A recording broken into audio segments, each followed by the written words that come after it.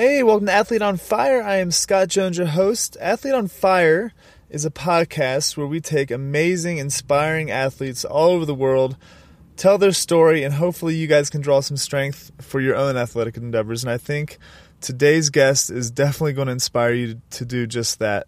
If you can't tell, I'm a little nasally today. I have had a beautiful sinus infection for about a week out here in the beautiful Colorado spring, but with that comes amazing budding flowers and trees everywhere, so I'm stuffed up. Hopefully it's not annoying you with this a little nasally voice. But today's guest is an adventurer first and foremost. He's traveled the world. He started his days in Europe, and he resides now in Colorado. He is a photographer, a coach, and an ultra runner. You're going to really enjoy his story. And if you do nothing else besides going to his website today at alpine-works.com, then you'll be a happy person, because his website has some amazing pictures from all over the world. He's a great photographer, and his story just inspired me. I listened to it again, of course, to edit it, and he took me back to all those places that he did initially, and it's a great show. I am here in Colorado. It is officially spring, as you know, and it has been for a few weeks, but today was the first day. I don't know where you guys live, but it's the first day where there wasn't that bite in the morning. There wasn't that chill in the morning, which, you know, after a long winter, it's pretty refreshing to not have to deal with that. So I'm going to get out and hit the trails today. I'm doing a video for all of you opt-inners on the Athlete on Fire newsletter. So hopefully you guys will get that this afternoon and enjoy that. And if you aren't on that, then you can go to athleteonfire.com and sign up for the newsletter. And I've been kind of slacking on that, but I am picking it up. I'm going to start engaging a lot more. I've had some personal changes in my life, and as far as moving, and I haven't been able to get to it as much as I'd like to, but I'm all over it now. So you guys are going to really enjoy some of the new things I'm bringing to athleteonfire.com. That being said, I've had some great reviews lately. I'm going to actually go do some shout outs for the next show on Friday this week, which is it's going to be pretty interesting. So I'm going to give you guys who are giving me reviews some time in the spotlight on Athlete on Fire. Anyway, you guys, I hope you plug this one in before you go out for a long run or a long workout, because it's going to keep you going for the next 45 minutes. You're going to enjoy the show. Thanks so much for listening. This is Athlete on Fire, episode 36. Thanks a lot. Prepare to be inspired by some of the most successful athletes on the planet. This is Athlete on Fire, your daily source of amazing stories that will ignite your pursuit of excellence, inspiring you to be and do amazing things. Now, I have one question. Are you fired up? Hey, welcome to Athlete on Fire. I'm Scott Jones, your host, and I am excited for today's guest. I'm sitting here looking at his website, alpine-works.com, and literally, I don't think I would have to talk the whole time if this was a video show. It's very inspiring stuff. He's an ultra runner, photographer. He does a lot of really cool stuff. His name is Joe Grant, and he is here with me today. How you doing? I'm doing great. Thanks for having me on the show. Awesome. So where are you coming from today? I live in Gold Hill, Colorado, which is a little tiny town outside of Boulder, sort of up the canyon, about 8,500 feet. Yeah. Nice. So Joe, really quick, let me tell you how the show works. All right. Okay. All right, we have 3 segments. We have Athlete Defined, which we're just going to start off here in a second and just get to know you a little bit, where you're coming from, what you're working on. Then we go into Athlete on Fire, and that's really what is going on when you're competing at a high level, mentally, physically, the whole gamut. And then lastly is Athlete Inspired. And Athlete Inspired is really going to be for the listeners to give them some really good quick takeaways so that they can go out and do some amazing things themselves. All right? Okay. All right, boom. So this is how I start every Athlete Defined. You're 15 years old. It's a Saturday in the middle of the summer. What are you doing all day, and who are you doing it with? I would be back in my hometown in France, Nantes, which is on the west coast of France, and I would be rollerblading with my friends. Rollerblading, I guess, was cool in the 90s. So yeah, 15 years old. That's what I've been doing. Probably just having a kind of a session with friends. Nice. It sounds like you are almost hesitant to say that because you kind of laughed at yourself when you said it. Well, it was a big part of my youth, and it was definitely a really fun sort of, part of my upbringing. But it was also, rollerblading is kind of seen in a funny way too these days, especially. So, Yeah. No, that's awesome. So me on rollerblades it's not a good combination. I'd bust my freaking butt every time.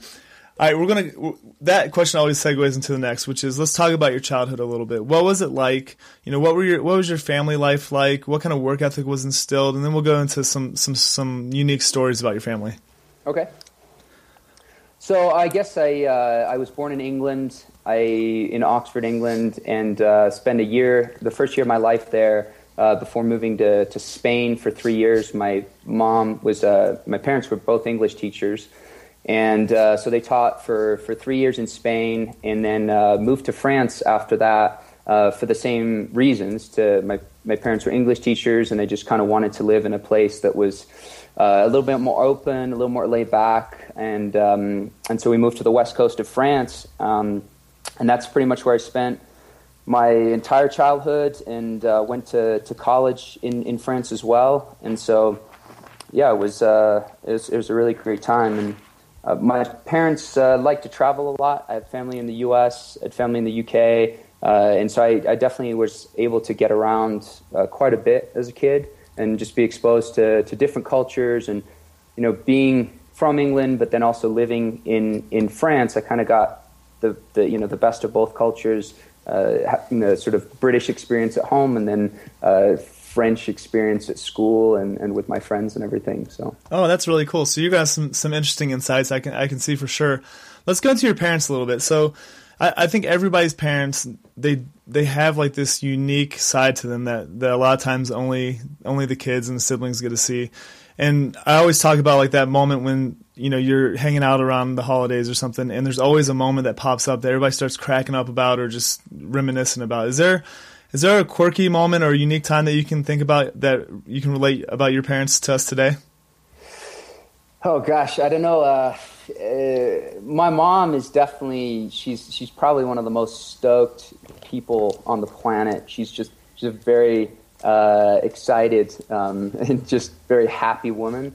And I think I guess a funny story about her was I remember 2012 I was down in the San Juans running the Hard Rock 100-mile race, and my mom was out there spectating, and she had just got in from France, and she was just so excited. She like hiked the last sort of section of the course, and it was this like pretty big deal. It was a 6-hour hike, and she just kind of went off by herself and went over this 13,000 foot pass and cruised back down into Silverton. Wasn't acclimated, didn't bring a whole lot with her, but it's just kind of that instinctual kind of happy-go-lucky sort of.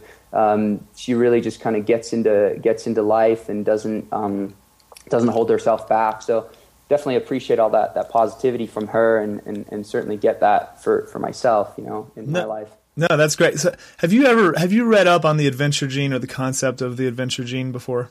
I've not, no. It's pretty interesting. Me and my wife were reading a book called River of Doubt, and it was about Teddy Roosevelt after he lost his last term, and he went, he was a big adventurer, so he went down, he brought one of his sons, and he went down to the Amazon, and he was going to map out one of the tributaries of the Amazon. Anyway, the book is really well written. I'll link it up. But they go off on these little tangents about, why did people want to go do these amazing things?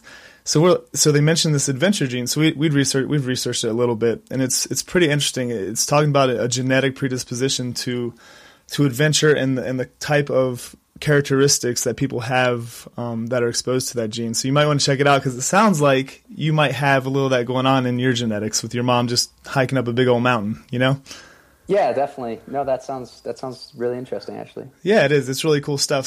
So we get an idea where you come from. We're going to take a minute, and I'm just going to have you explain, what being an athlete means to you. What are you working on right now? Nobody knows what kind of athlete you are. I just said that you're a runner. So if you want to go into what your passions are in that realm, that'd be great. Yeah, I guess for me it starts with sort of wild places, mountains in particular, and that's really where I draw my inspiration from. So before even just being an athlete, it would just be the interest and general kind of desire to be in that type of environment. So I'm certainly drawn to wild places, and I started kind of more as a climber. I was doing a lot of backpacking, fast packing as well. And that kind of led me into running as a sort of a simplified version of both of those things. So just a kind of a way to interact with the mountains, interact with just big natural spaces in a very simple way. So you take away a lot of the gear, the accessories, and it's just a very direct link between, myself and the environment. And that's kind of how I found my came into running. It was definitely not from a track and field background or even doing much running in school or anything like that. It was definitely more from an adventure-based kind of, approach. Yeah. So tell me, name off 4 or 5 events that people listening might have heard of that you've done that you really enjoyed. The Hard Rock 100, which is in the San Juans of Colorado, definitely one of my favorite events. I've also done the UTMB in France, which is running around Mont Blanc, going through France, Italy, and Switzerland. The Iditarod Trail Invitational, which is a 350-mile race in Alaska, up in Alaska. Those are some of the highlights, I guess, of the things I've done. I've also been down to the Copper Canyon to do the 50-miler down there, the Caballo Blanco race. A long time ago, that was 2007, I think, that I went down there. So, yeah, those are a few events I think people would know. Yeah, for sure. Those are great events, and I know the Copper Canyon Ultra just finished up a couple weeks ago, and it's always inspiring to see the community kind of rally around, which is a resounding theme in ultra running anyway. And without going into too much of the events, we're going to get into that in the second segment. I know you do some other things too. So you're a photographer, is that right? Yeah, I guess it's a hobby. I do that to kind of just as a general interest of mine, for sure. Well, I'd like to tell people if they get anything out of the show, just go to your homepage, let us sit and go through the slider. I think you've got definitely some skills, or at least where you're going is very inspiring because these pictures are just amazing. Thanks a lot. All right, so to end up Athlete Defined, I think we have an idea of where you're coming from before we get into the meat of the show. Tell me really quick, what's the most inspiring thing you've ever witnessed in person that has to do with athletics or competition? I guess if I was going to say in person, there's a lot of things, and just recently, Dave Johnston's Iditarod record, where he ran 350 miles in 4 days, pulling a sled, was extremely inspiring to me, and the kind of sort of self-transcendent thing that I really get motivated by. But in person, just directly sort of witnessing it, I would have to say at the Prefontaine Classic, Bekele trying to break the 10K, his 10K world record. And I was just very close to the track and watched him just go lap after lap in the most sort of perfect form and perfect execution of sort of what running is. And that was a really cool moment. He didn't quite break the record, but just the flow that he had and the way he runs is really something that you can kind of burn into your memory as a cool thing to remember. Yeah, is that one online anywhere that we could check it out? I don't know actually. You'd have to Google Prefontaine Classic. Gosh, I can't even remember the date. It's probably 2008, 2009 maybe. Okay. Kanini Bekele. Yeah, I mean, just watching those guys run is inspiring in itself, much less when they're accomplishing some of these feats that are amazing. All right, Joe, we're going to move on to Athlete on Fire, man. And to start this one off, we're just going to start with a really inspiring mantra or quote that you like. Well, I guess recently I liked this guy, Roman Dial. He's an Iditarod bike racer, and he was quoted in an article that was, "You pack your insecurities," and so you're going out into the Alaskan wilderness in the winter, and this idea that what you bring with you is to kind of you pack your insecurities. I really like that idea. So for the type of stuff that you're doing, I mean, that probably applies really well. How would you apply that to someone that you're coaching, or just trying to explain why that's important? I guess it's a matter of figuring out how your skill set, what you're comfortable with, what you're looking for in the experience. If you're going out for just a run that you're looking to have more comfort in, or are you going for like sort of a vision quest? It depends kind of how you're looking to define your experience. And so it's not about simplifying to be just stupid about it or taking risk that's unnecessary, but rather just trying to match your skill set with the terrain and the demands of the terrain, and then figuring out what you're comfortable bringing or not bringing. So I usually tell people that it's stepping stones. You have to take your time to sort of refine how little sort of you can bring and how simple you can make the experience, just so you can kind of live it fully. I mean, this is like the most literal and figurative quote in the history of man. I mean, it applies to both things for ultra running, if I'm not mistaken there, right? Definitely. Yeah, definitely. I mean, it's pretty much everything that you think about before you go out. It's like, what do I need to be safe? But then how do I sort of define safety, and what do I think is, necessary? And so therefore, what kind of fears am I packing to bring along with me, So relate that to yourself. What's something that you've brought that you don't think you've needed in the past? Oh gosh, a lot of things. When I started running, I thought I'd go on a half-hour run, and I thought I needed a couple Cliff Bars and a backpack, and it was a much. I was coming from that climbing kind of backpacking background, so it wasn't just strip it all down and bring nothing. On the same token, I evolved into doing, like, I did ran around the Mount Rainier on the Wonderland Trail. It's a 96-mile trail around the Wonderland Trail, around Rainier. And on that run, I brought about 20 gels, a headlamp, a windbreaker, and a water bottle. It's a little bit intimidating setting out from the parking lot, where you're essentially going for a 96-mile run in a mountainous environment and not really bringing hardly anything. And that was certainly an intentional decision before I went. I was like, I want to have the full-on experience. I know I'm probably going to bonk. I know I'm probably going to, have some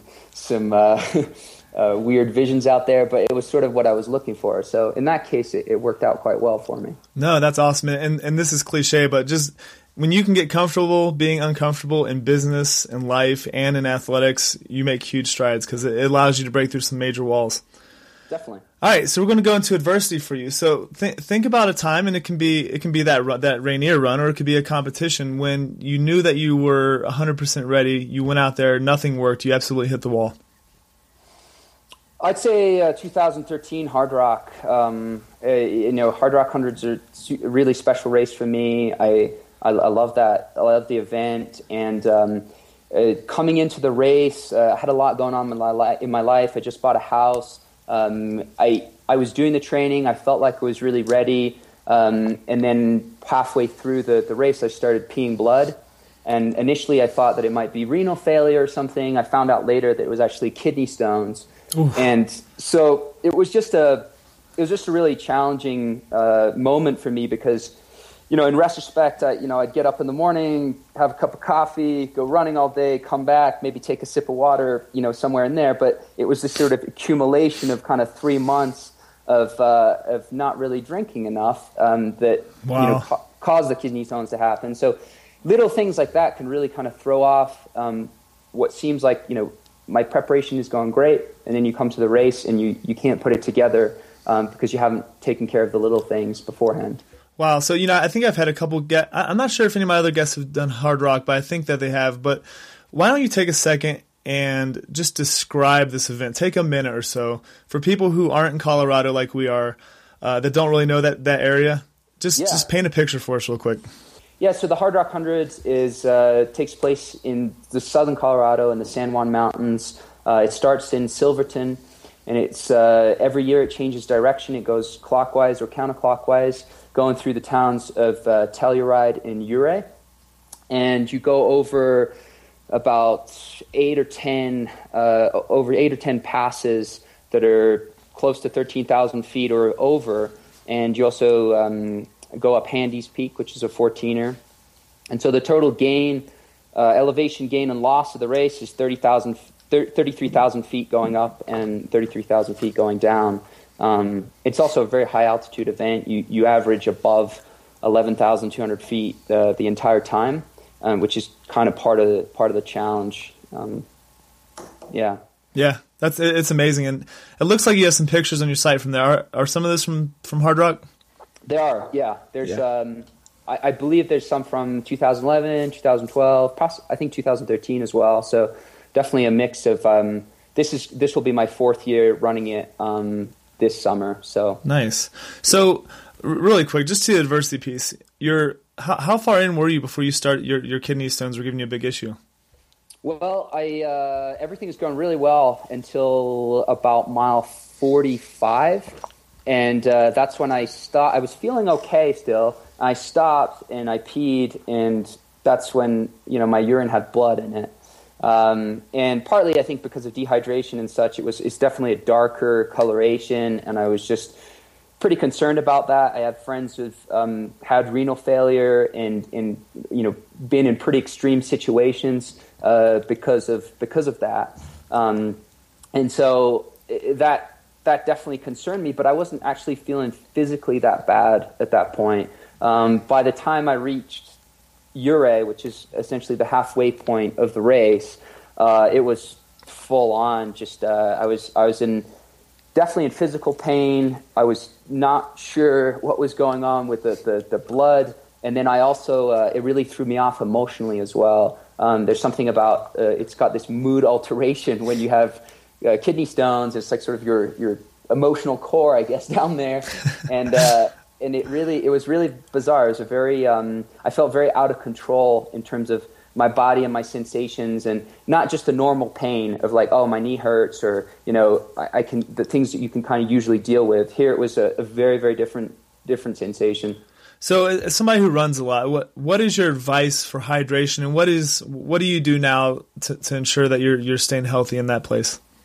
I think for me the biggest change is just being more aware of it on a daily basis. The kind of the fitter you get, it seems like the less you need to drink in some ways, because your body just adapts, and I think the body is very, very resilient, and whatever you give it, it's going to kind of work with and adapt to that. So if you're not giving it a ton of water, it becomes more efficient at it, but it can also suffer greatly from that. So for me, on a daily basis, it's important just to remind myself to not just drink coffee in the morning and have a couple beers at night and then not drink any water, in between that, but actually just drink some water or eat foods that have good water content, like, fruits and salads and things that, can just bring you hydration, good minerals and vitamins without, necessarily just kind of gorging yourself with water all day. Yeah. So I guess just for me, it's definitely just brought more awareness to the fact that I need to hydrate my body better throughout the day. Yeah. Yeah. I think it's good for people to hear this. I mean, you're an ultra runner. You put a lot of miles on your legs, but for everyday people who just have a hard time with hydration, it's just got to be a conscious effort. It does. It makes a huge, huge difference. And to speak to the beer piece, I mean, we're in Colorado. There's over 150 microbreweries here. Like within 3 miles of my house, you have like 4 microbreweries. So that's a tough one to knock out of the diet, I think. Oh, it is, and it's silly. No, there's a lot of great beer, a lot of great creations. People are really just very, very good at crafting good beer. So yeah, it's a wonderful thing.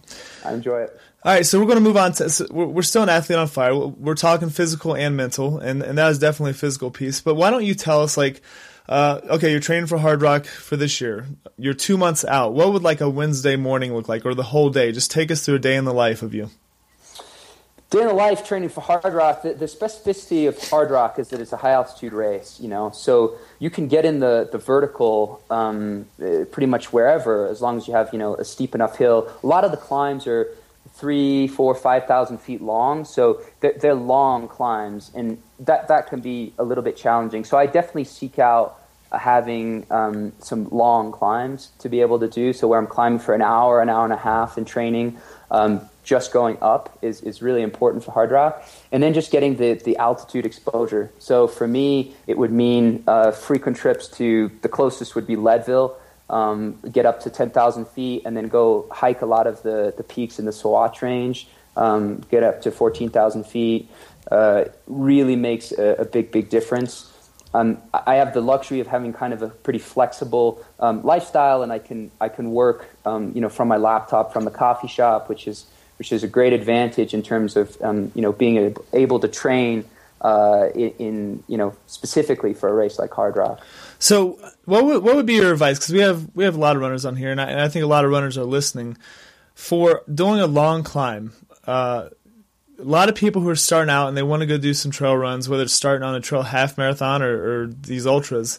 What's your advice for the long uphills when you're shuffling, you're no longer really efficient at running? Do you tell people just to power walk it or push through? What's your advice? Definitely. Yeah, learn to hike. Hiking is huge in long distance running, because ultimately you can use it to your advantage. If you're a really good hiker, you're switching up your muscle groups that you're using. You're more efficient. It gives you kind of a mental break as well. Like you get to the next climb, like, okay, I'm going to hike for an hour and a half, and not have to kind of run and have that sort of that just impatient feel to try and get to the top of the hill. You kind of just have to sit back, be patient, and hike hard. I mean, it doesn't mean that hiking is easy. You can get pretty anaerobic doing it. But certainly I think it's just a different mindset to be able to switch in and out of hiking and running and do that comfortably, efficiently, and not see it just as like, okay, I get to a certain point of the race where all I can do is hike. At Hard Rock, the first climb, I'm hiking, and I'm hiking fast and hard, but it's something, I've practiced in training, and it's something I'm using to my advantage, so. Yeah. No, I think a lot of beginners think that they have to be running every second. And the thing is, hiking is great cross training for the aerobic, more aerobic pieces of running. And, you get to build up different muscles, you get to save different muscles, and you're probably going to be faster in the long run if you don't burn yourself out, which is pretty cool. Yeah, and it's it's certainly applied to the terrain. Once it's steep enough and the race is long enough, you are more efficient. Period. And so it's just a matter of, if it's a gradual grade and you're running a shorter distance race, then maybe you do have a benefit of trying to run as much as you can. But if it's a longer race or the grade's real steep, I mean, certainly, the hills around Boulder, you can find plenty of steep enough terrain that warrants hiking, and that's good practice for that. So are you cross training or doing any strength on your own outside of the running? I climb a fair amount still. Yeah, and it's difficult to do another sport at a high level.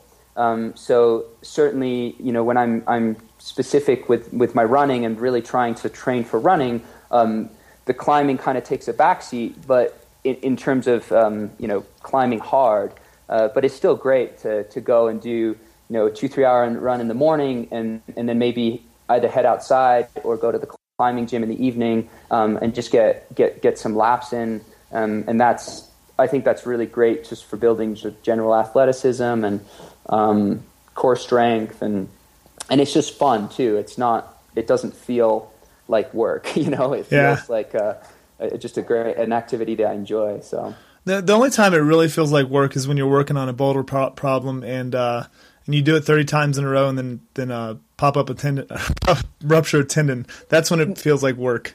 It definitely does there. And I try, and that's part of the thing, is I try to just, it's not that I don't push myself, it's that I'm also pretty aware that the main sport that I'm doing is running, and so I don't want to go and ruin myself climbing if it's going to negatively impact my running. So it's a great, the strongest I've ever been in my life is when I was running, still playing ball, snowboarding, and climbing a lot, because the climbing just filled in the blanks of everything that I couldn't get. I'm not a big. I go to the gym, but I'm not a big gym lifting guy. So for you guys out there that have never tried it before, go out there. You'll be amazed at how strong you get. I agree completely.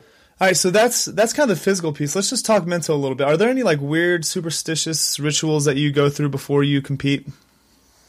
I'm not really superstitious. No, I just I like to have things in order. I think I keep things very simple before a race, and I don't like to overthink things and have if I don't have this specific shirt or something, I really try to avoid getting too attached to those kinds of things, which I think just helps me be relaxed going to the race. I know the basic things that I need, to compete.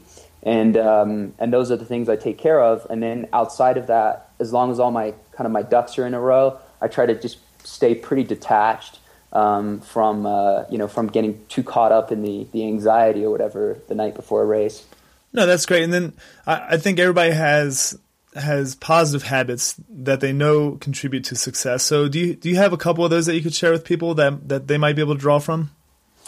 Consistency is really big for me. Just getting out every day, basically. And it doesn't mean getting out and training really hard every day. It just means, getting sort of the nourishing aspects of just being outside, and going, and whether it's running or climbing or just even going for a walk around my neighborhood, just to kind of clear the air and be outside. That's a huge piece for me, is being consistent with activity and being consistent with, getting outside and being in contact with things that inspire me, basically.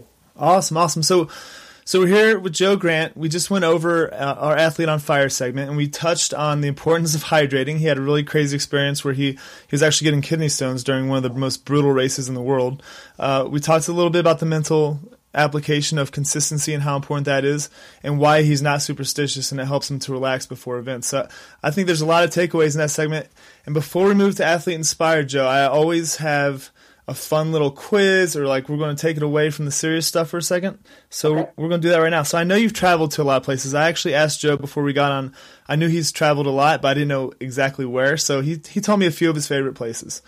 So what I'm doing is I'm looking at his website. He coaches some ultra runners as well, and his philosophy is actually really it's amazing. Actually, it's not cookie cutter. He takes it and he makes it his own. And really quick, Joe, what was your degree in when you went to school in France? I studied international management and focused on nonprofit work. Oh, very cool. So write exactly what you're doing now. No, I'm just kidding. Yeah. But his philosophy is interesting. So one of the four components of his philosophy, and I think he probably applies this to himself as much of his students, is inspiration. And I'm going to read that to you guys. And it says, the driving force behind both vision and practice should be inspiration. Whether it's a beautiful landscape, a dream, a friend or mentor, an idea, something must lift you up and keep you motivated. Cultivating that sense of wonder, of awe, is paramount to a full, rich experience.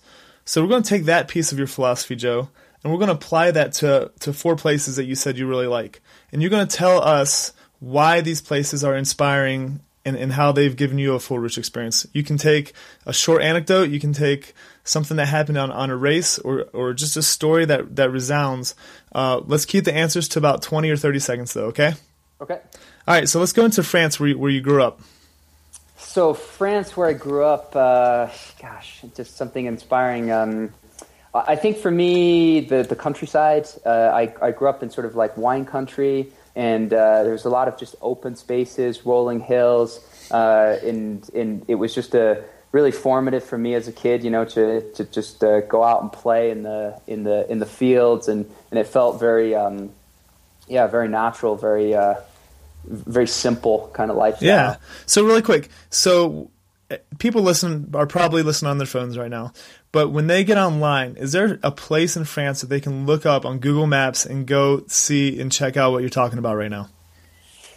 Yeah, I mean, I grew up in Nantes, which is on the west coast. It's Nantes is the way you spell the name of the city.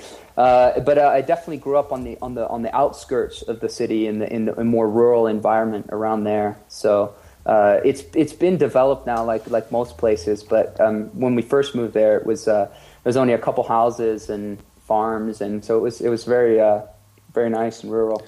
Very cool. That's funny because pre-show you told me where you grew up, and I translated it into Galt, which is not even close. So that's interesting. I was sitting here looking for it on the maps. All right, so number 2, let's go through an inspiring story about Nepal. Nepal, I went around the Annapurna circuit out there. Wow. And that was, I guess, just inspiring in of itself. We were really lucky because we went in January, so there's no tourists at all. I think we saw 5 other people total on the circuit the entire time, which is not often the case on the Annapurna circuit. But just the first time seeing the Himalayas up close, and I got off off the beaten path quite a bit and went to see some temples and some shrines that were just pretty intriguing. It was just kind of all weaved into what I was reading about at the time, and yeah, so I think the Himalayas just alone is pretty inspiring, and certainly like I was up at 18,000 feet, and you look up and you've still got 10,000 feet of relief. Wow. On the mountains, and that's pretty exceptional. Oh, that just gives me chills thinking about it. All right, and speaking of relief, me and Joe actually did decide that Alaska is not a country, although he named it as a country. So we both agree that it's big enough and it's amazing enough to be considered a country today on our show. So go ahead and talk about Alaska for a second. Yeah, Alaska. My first time going out to Alaska was to run the Susitna 100-miler, which is another winter race, kind of close to Anchorage, and I guess I was just taken by the immensity of the land there, and just the amount of wilderness and how quiet and sort of remote and small you can feel. And there's not really many places that I've been to where it's hit me on that kind of level. Yeah. Did you get a chance to go up to Denali? I did not. No, I saw Denali over the water there, but I was there just in the middle of winter. So every time I've been, it's and I'm actually going at the end of this month to north to Fairbanks to run the White Mountains 100. But hopefully I've only been once in the summer, which I went to Juneau, which is really amazing as well. Sweet. Okay, this has nothing to do with Joe. I'm going to share a story. Me and my wife, sister, and a few friends and family members, all young, 4 years ago, we bought a van in Colorado. I bought it off of Craigslist. All my friends thought it was crazy because they thought that'd break down. 15-passenger van. We drove it up to Alaska, Fairbanks, Denali, Seward. We did some backcountry stuff all the way up in the Canadian Rockies. Awesome. And it was one of the most amazing trips we've ever taken. So if you guys have a chance, and you can sell your vehicle for a lot more up there because it's hard to get them up there, so you can pay for your flight on the way back. But we did that, and it was pretty cool. All right, lastly, Ethiopia, which is a little change up from all the other ones. Yeah, I spent a month there with my wife. It was the tail end of a work trip that we did for 8 months in Kenya.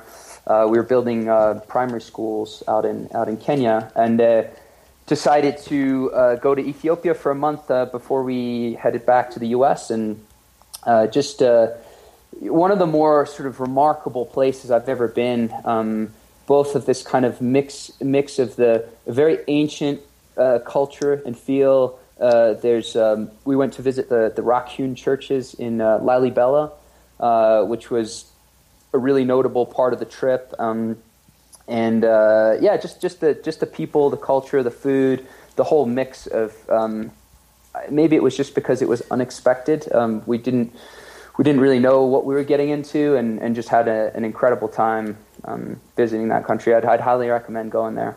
Oh, that's awesome, man! And I feel like I could just sit. I say this every time I have someone on that's traveled well, that we could just sit here, have a 7-hour show just about traveling, take people to all kinds of different places in the world, and it would be amazing. But it does have to end, and now.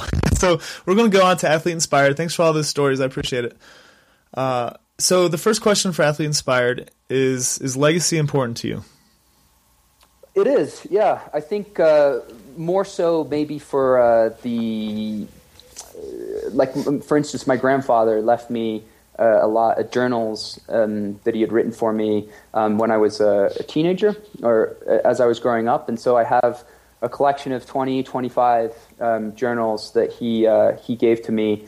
And, those are things that I can kind of dip into and see, what he was thinking at the time, and the kind of this conversation that he was having with me about the world, about, his life and such. And so that type of legacy on a very personal level is really important to me, to be able to connect with, whether it's family or friends or people that, yeah.